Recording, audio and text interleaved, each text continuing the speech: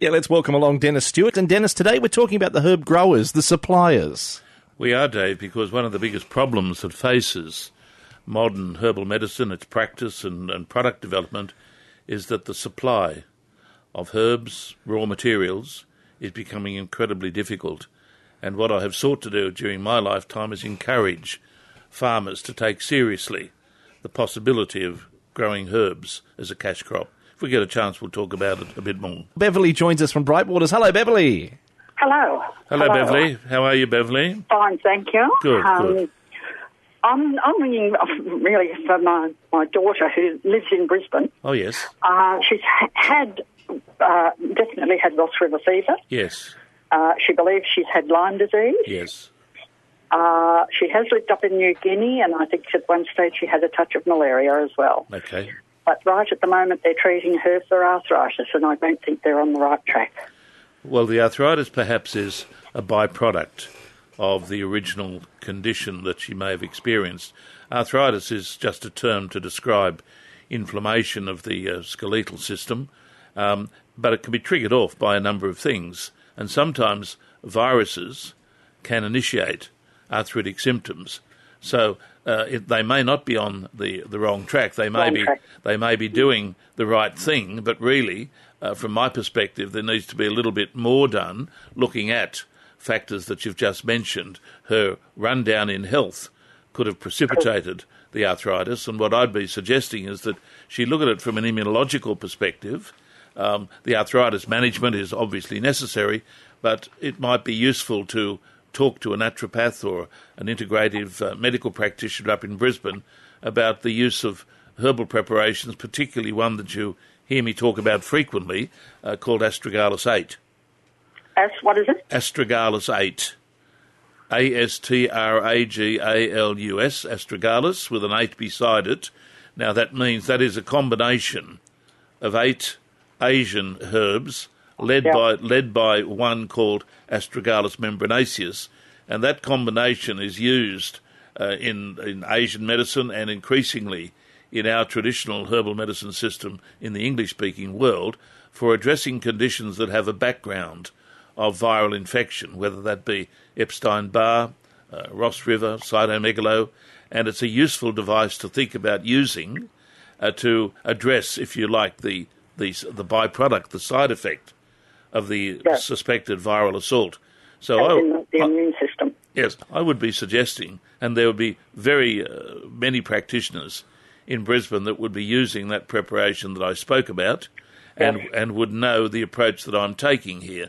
So I think she's doing the right thing. Obviously, she has to have medical treatment for arthritic symptomatology, but I would be taking it a little bit further and talking to, as I said, to an integrative medical practitioner or to a naturopath or herbalist up there about addressing the background of the condition. Think of Astragalus 8. Fine. Okay then. Thank you. Thank you very much.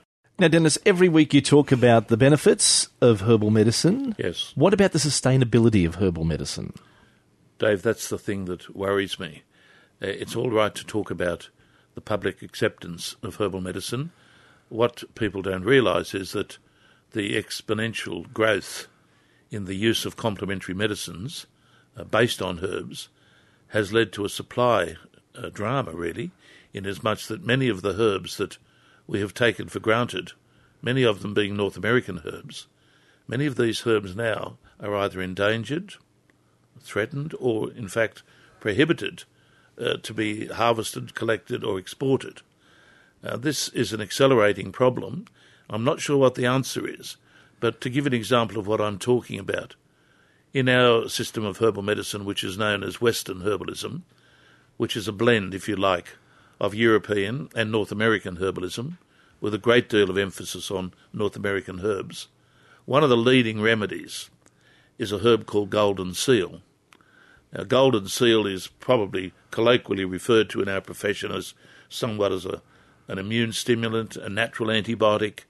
It has such a broad spectrum action in the body that it would be difficult to practice Western herbalism without it. For instance, in treating upper respiratory tract, chronic upper respiratory tract infections, we would use golden seal.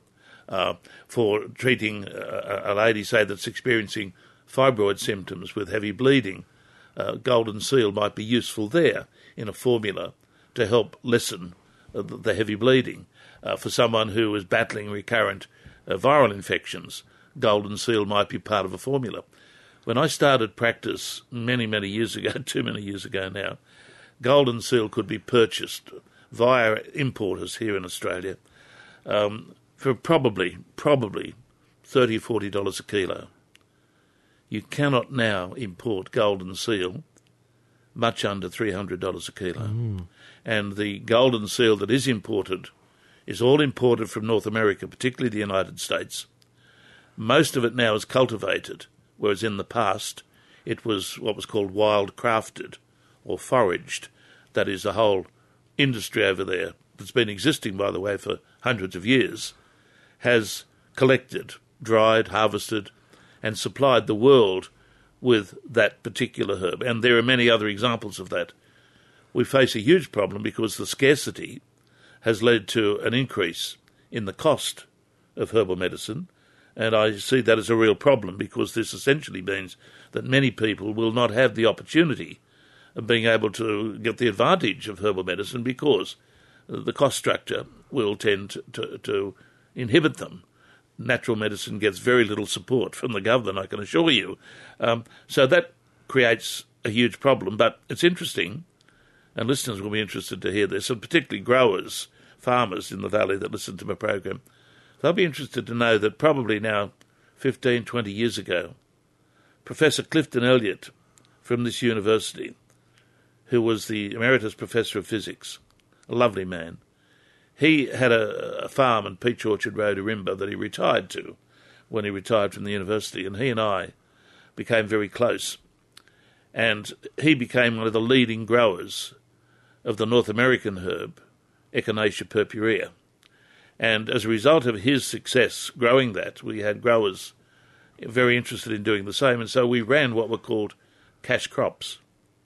And that is, growers from all round New South Wales came together once or twice a year at Ourimbah, and we would hold a one-day seminar on growing herbs as a medicinal crop, and people would retreat to his Echinacea plantation at Peach Orchard Road to see how he did it.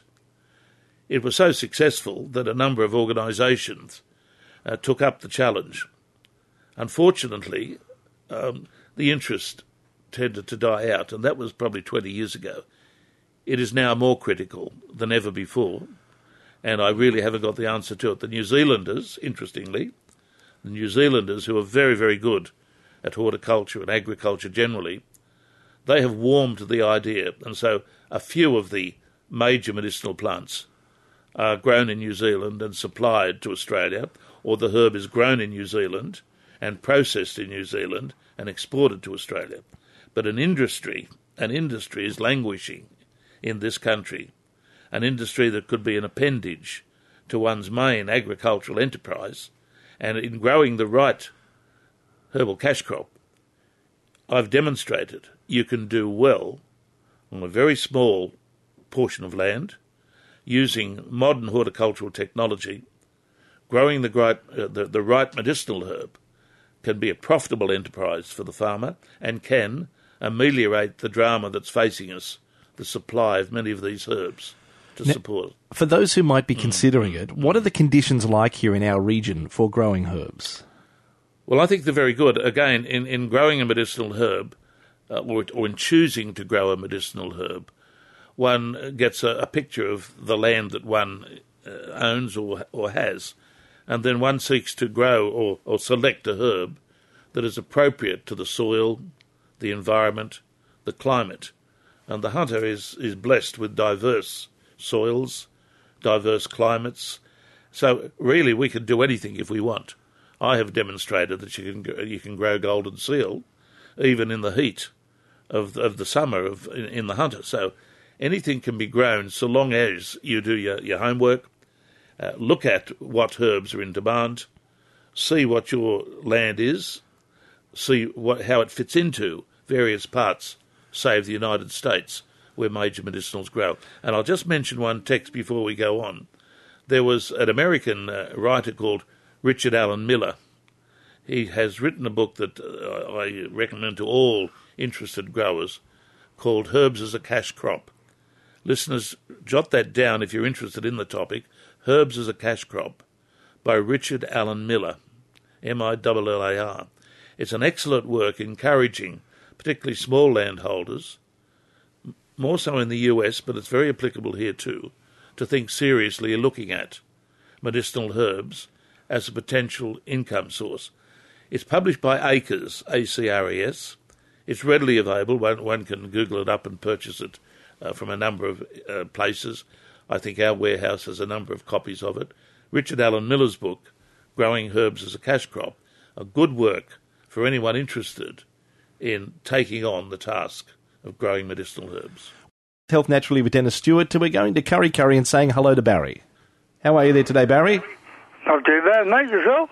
Very good. Dennis is listening to you now. How can we help you, Barry? Well, what you were just talking about, the farmers going to do all the herbs. Yes. Internationally, they're listening to you all around the world. They're going to do the same thing. Yep. Is that going to end up like the dairy? Oh, I hope not. I hope not. I hope not. Oh, I just thought I'd throw that question in. I hope not. Now, look, the herb situation is a little bit different in as much that there are numerous herbs that can be grown as opposed to one dairy breed, so to speak. So I don't think it's quite the same problem, but it will be a problem, as I said earlier in the program, as more and more people access what's called complementary medicine, which is a multi-billion-dollar industry. As more and more people use those things, where are we going to get the product to support it? It's a real problem. A real problem. Other than that, I like your show. Thank you. It's nice to talk to you. It's been nice to talk to you too, sir. I'll ring it up next time. I want you Good on you, Barry. We love it. We invite you to call anytime. 49216216. Jenny's at Maitland. Are you getting a little bit of rain yet, Jenny? Or this afternoon, maybe? It just started to spit here. Ah, there you go. Hello, Jenny. Hello, how are you? I'm well indeed. That's good. Look, I just wanted to talk about your medicinal herbs and growing. Yes. I've got a bit of land where I am, and I've tried growing herbs, mainly culinary. Yes. But I've got metastatic breast cancer, Yes. which has gone into my bones. Yes. And a lot of the pain that I have is around my neck and my back. Yes. And I've been trying to grow turmeric, and I juice turmeric and things like that. The hot topic at the moment is marijuana tinctures and oils. And I wanted to know what your thoughts are on that particular herb. Okay. Medicinal. Yeah. I'm interestingly, I've always been a supporter of the medicinal use of cannabis sativa, for the very good reason, and listeners are probably not aware of this, but the herb was profiled in the British Pharmaceutical Codex many, many, many years ago, and there is, in one of the editions of the British Pharmaceutical Codex, what's called tincture cannabis sativa, that is, the pharmaceutical preparation.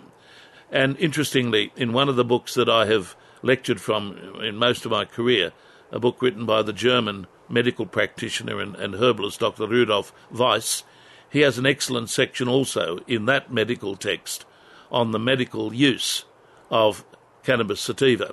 So I've always been a supporter of its medical use, but I have always been a critic of its recreational use, because I have seen, like you wouldn't believe, the damage that uncontrolled exposure to that plant has done to individuals.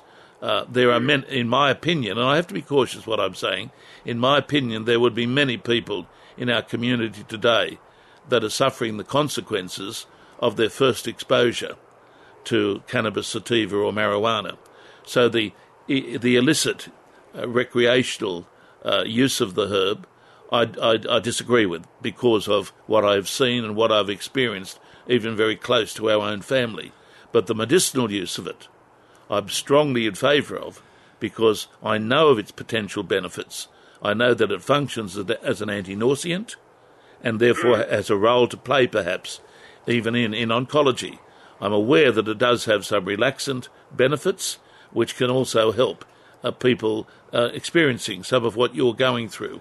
So I'm a believer in controlled, regulated use of cannabis sativa.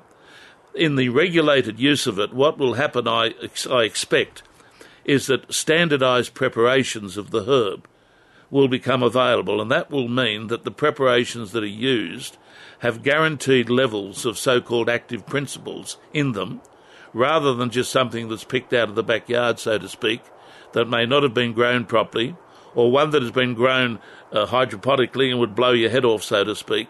The regulated, legal use of it in a controlled situation, I think, has the potential to give to pharmacy and to medicine another medicinal agent that can help people like yourself work through these crises in their lives. I'm a supporter of its medical use. Yeah, and then they talk about the THC and they talk about the CBD and how they can split those two components out. And the CBD component is the component that, from what I can understand, is in the cannabinoid system that we have in our systems anyway, is what can help with the cancer tumours. Yes. Look, I'm excited at what's being done with this herb because, interestingly, when I first started lecturing in the late 70s and early 80s, at the high point, you might say, of the counterculture, very many of my students would be using dope, as it's called, or marijuana. And interestingly, I never saw too much damage being done. But over the years, what's happened, of course, is that the illicit growing of it has moved from that sort of backyard environment to an industry where plants are grown with such an explosive capacity in such modern technological horticulture that it has become a real problem, in my opinion, particularly for people using it recreationally. When it is used medically, as you have intimated, some of the active principles in it will be standardised, regulated, and the preparation that will be offered medically will be one that represents the best medicinal possibilities of the herb. It's Health Naturally with Dennis Stewart, taking your calls on 49216216. We go back to the phones right now, and we've got Christina joining us. Hello, Christina. How are you today? I'm fine, thank you. And yourself? Very good. Hello, Christina. How can we help you? Well, thanks, Dennis.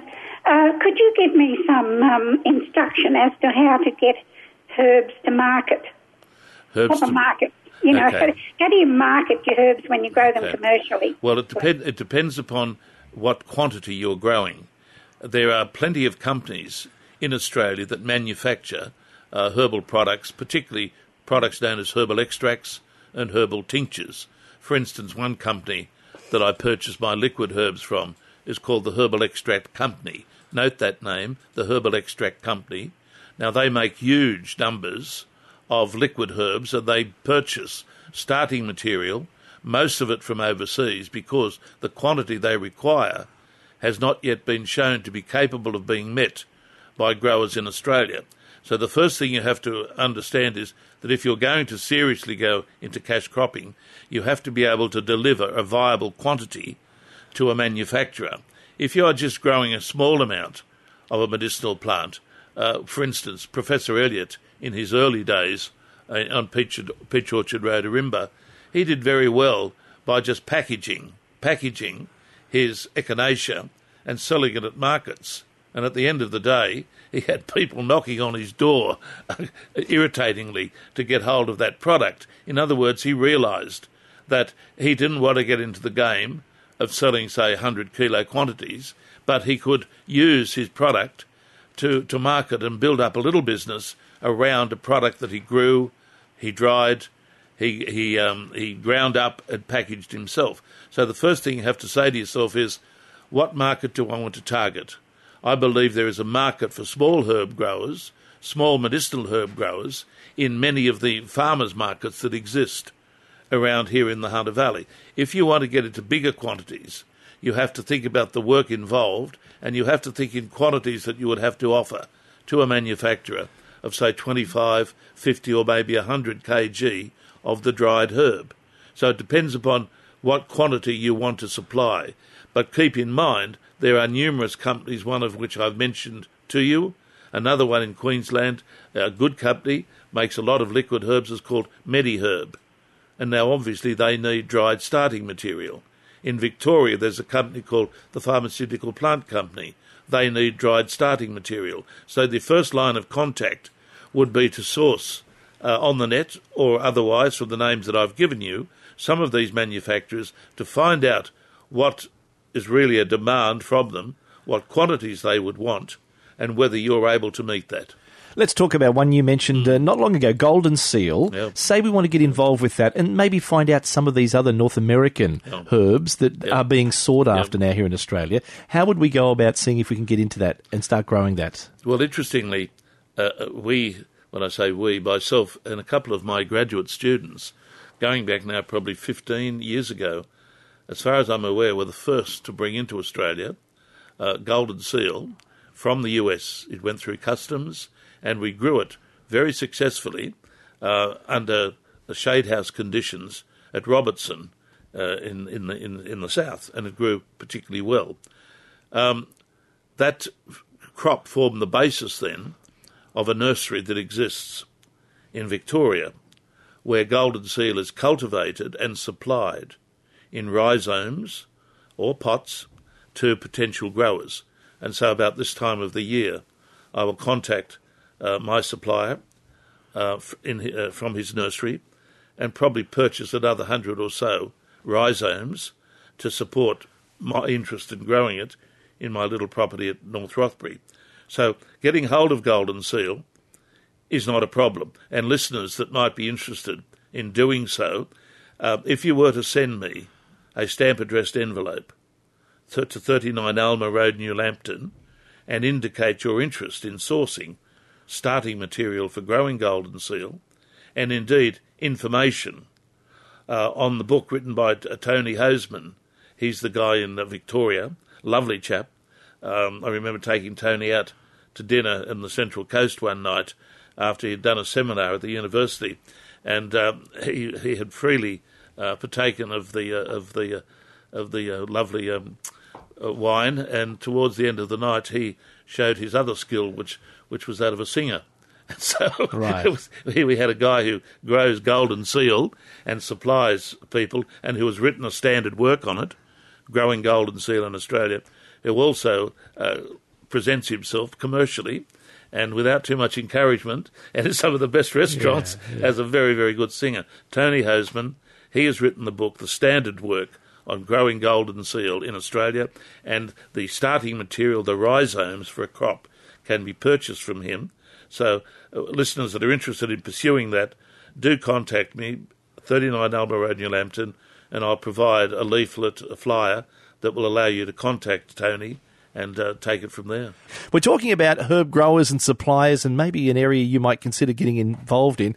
Of course, we're known for growing our great wines around the Hunter region. We are indeed. Also, a lot of people have moved into olive oil, and they've got their olive trees and their olive plants. There may be something along these lines also with you. It always interests me. I've lived in the valley a very long time, and I've had property in the valley a long time. And as far as I'm aware, no one in the valley, and I say as far as I'm aware, no one in the valley has locked into the potential associated with olive leaf. We're producing some fantastic olive oil. Yes. Some of the best in the world, and I mean that seriously. So the leaf is probably discarded. What can we use it for? I don't think many growers are aware of the fact that one of the most popular extracts in complementary medicine, and this can be proven by looking at the health food store shelves, is the olive leaf extract. And it's made by a number of manufacturers, but it's all made on the leaf of the olive. So at some stage in the growth of the olive tree, it has to be pruned, it has to be cut back. Someone up there should take hold of this and realise that by cutting it back, you're cutting back something that can then be turned into a value-added product. The manufacture, the local labelling of a Hunter Valley olive leaf extract. Now, I've given to growers in the valley free advice today, Dave. So what you're discarding is a value. Well, the leaf of the olive, the leaf of the olive can be selectively harvested and easily dried. The technology is very simple. And then the bulk quantity can be easily processed by any of the liquid extract manufacturers here in New South Wales in the Sydney environment, and bottled and marketed competitively, not only here but overseas, under the brand, of course, Hunter Valley olive leaf extract. Look at all the tourists coming up from the Hunter Valley. Yeah. I've just dropped a bombshell this morning, Dave. My heart's in the valley. I hope they're listening to it. That is an impressive one. I take it seriously. Yeah. There is more to the olive than just producing olive leaf or just bottling olives themselves. The olive leaf can be converted into an extract. Can you mention any others that we might consider that we could look towards planting if we've got a little bit of room on the farm there? Well, interestingly, one of the easiest plants to grow, and yet it's very expensive to purchase as a liquid extract, is Calendula officinalis, or greater marigold. Greater marigold, and many growers out there, many gardeners out there, were probably laughing and scoffing at that. But the vast majority of greater marigold that's imported into this country, or that we use in this country, would be imported. And you don't need to have a PhD to grow calendula. And from calendula, we extract some very significant chemical constituents that are very useful even addressing macular degenerative conditions. So it is one, like Echinacea, that grows very easily. It belongs to the daisy family. And as I say, the majority of it would be supplied from overseas in a dried form. Now, that's incredible. Now, you've just been talking about olive leaf extract from Williamtown. Lillian would like to join in on the conversation. Lillian, what can you tell us? Well, my husband and I have been taking olive leaf for years. Yes. My husband's passed away, but I stopped taking it when he did that. Yes. And moved from Queensland to New South Wales, and I ended up with pneumonia. Yes. I had started taking it again, and I haven't had a cold since. Yes. And I believe that it is very good for your immune system. You're spot on. In fact, the interesting thing is olive leaf extract is used very similarly to Echinacea angustifolia or Echinacea purpurea. It would be loosely referred to as an immune supportive agent and would be ideally used to be taken prior to, say, cold weather, or if you are continually getting respiratory infections, it would be a good extract to think about. So I'm glad you've rang in to confirm what I have just said, that the olive leaf extract is here, it's being used, it has an immunological consequence, and there is the potential for the development of a local product that can compete in the marketplace with the other olive leaf extracts that exist. Thanks for ringing in. I take it every day. Good girl. Yes. Well done. Thank you. Thank you. Thank you, Lillian, for joining us in our conversation. 49216216 here at 2NURFM. So you're encouraging people, even if you've got a property there, a little bit of room there, get involved and do this. Well, and if they want more details, talk to you. Touch base with you. And I think this is the point. In a program like this, you can only drop hints and encourage. But I've given the information today. Richard Allen Miller's book, Herbs of the Cash Crop, published by Acres. We've got a few that we can supply. If you're interested in information on sourcing starting material, seeds, rhizomes, plants, particularly golden seal from Victoria, stamp addressed envelope to my rooms, Dennis Stewart, 39 Alma Road, New Lambton, and just request the information you're after, and we'll endeavour to get it out to you and try to get some interest again in what I believe is a necessity if we're going to see herbal medicine become sustainable. Otherwise, those prices are going to be rising also, because you'll have to source it from outside of Australia. That's the problem. Yeah. Thank you, Dave. Okay, thank you so much for today, as always, Dennis. There you have it, Dennis Stewart joining us, as he does of a Friday afternoon, for Health Naturally here at 2NURFM.